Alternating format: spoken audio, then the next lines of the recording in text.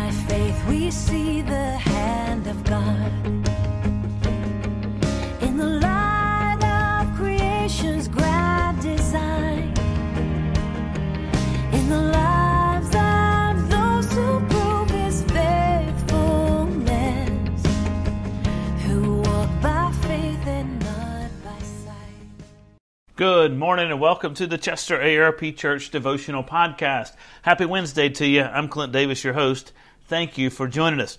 I said yesterday we were going to start with a brief reading each morning from the Gospel of Luke until we get to the end of this Gospel. Then we'll jump into the story of Acts. I want to read to us this morning as we get started verses 5 through 7 in particular of Luke chapter 1. We may jump a little further down as we think about it, but I want to make a note in verses 5 through 7 of Luke chapter 1.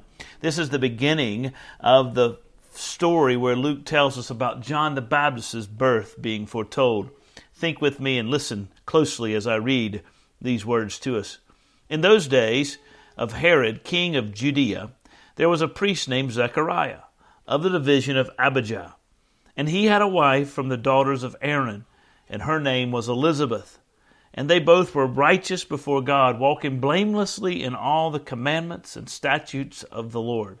But they had no child, because Elizabeth was barren, and both were advanced in years. Luke sets us up here with a beautiful sentence at the conclusion of those verses I read. They had no child. He tells us that there is a problem taking place in this family. Elizabeth, the wife, is barren. They can't conceive. I know that's a problem for some folks that I know. And it's a challenge and it's a burden that many people wrestle with and they struggle with. And sometimes when we struggle with that kind of burden, whether it be a barrenness or an inability to conceive a child, or maybe it's some other type of hardship and challenge, we tend to think, or our temptation is, to think there's something wrong with me and my faithfulness and how well I'm doing things. And oftentimes, people will even give that counsel. Well, you're not praying enough. You're not studying God's Word enough. You're not participating in the life of the church enough. You're not living righteously.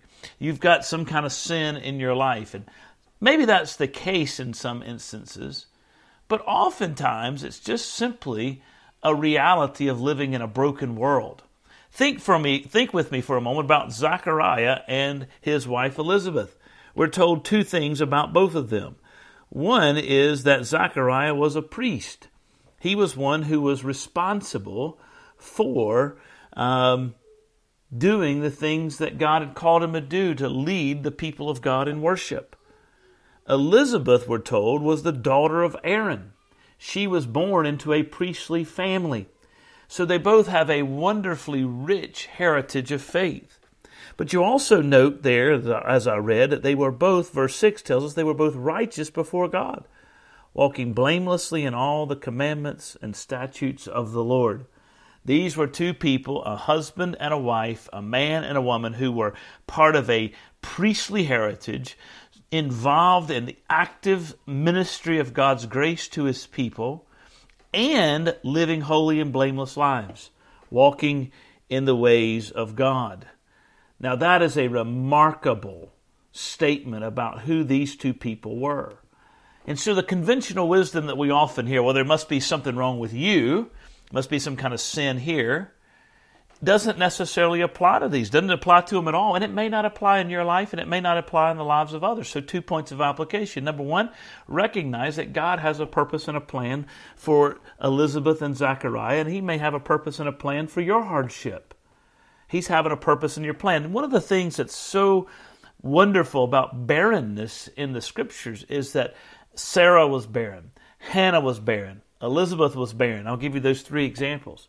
They were all faithful women. They pursued God. It wasn't a punishment.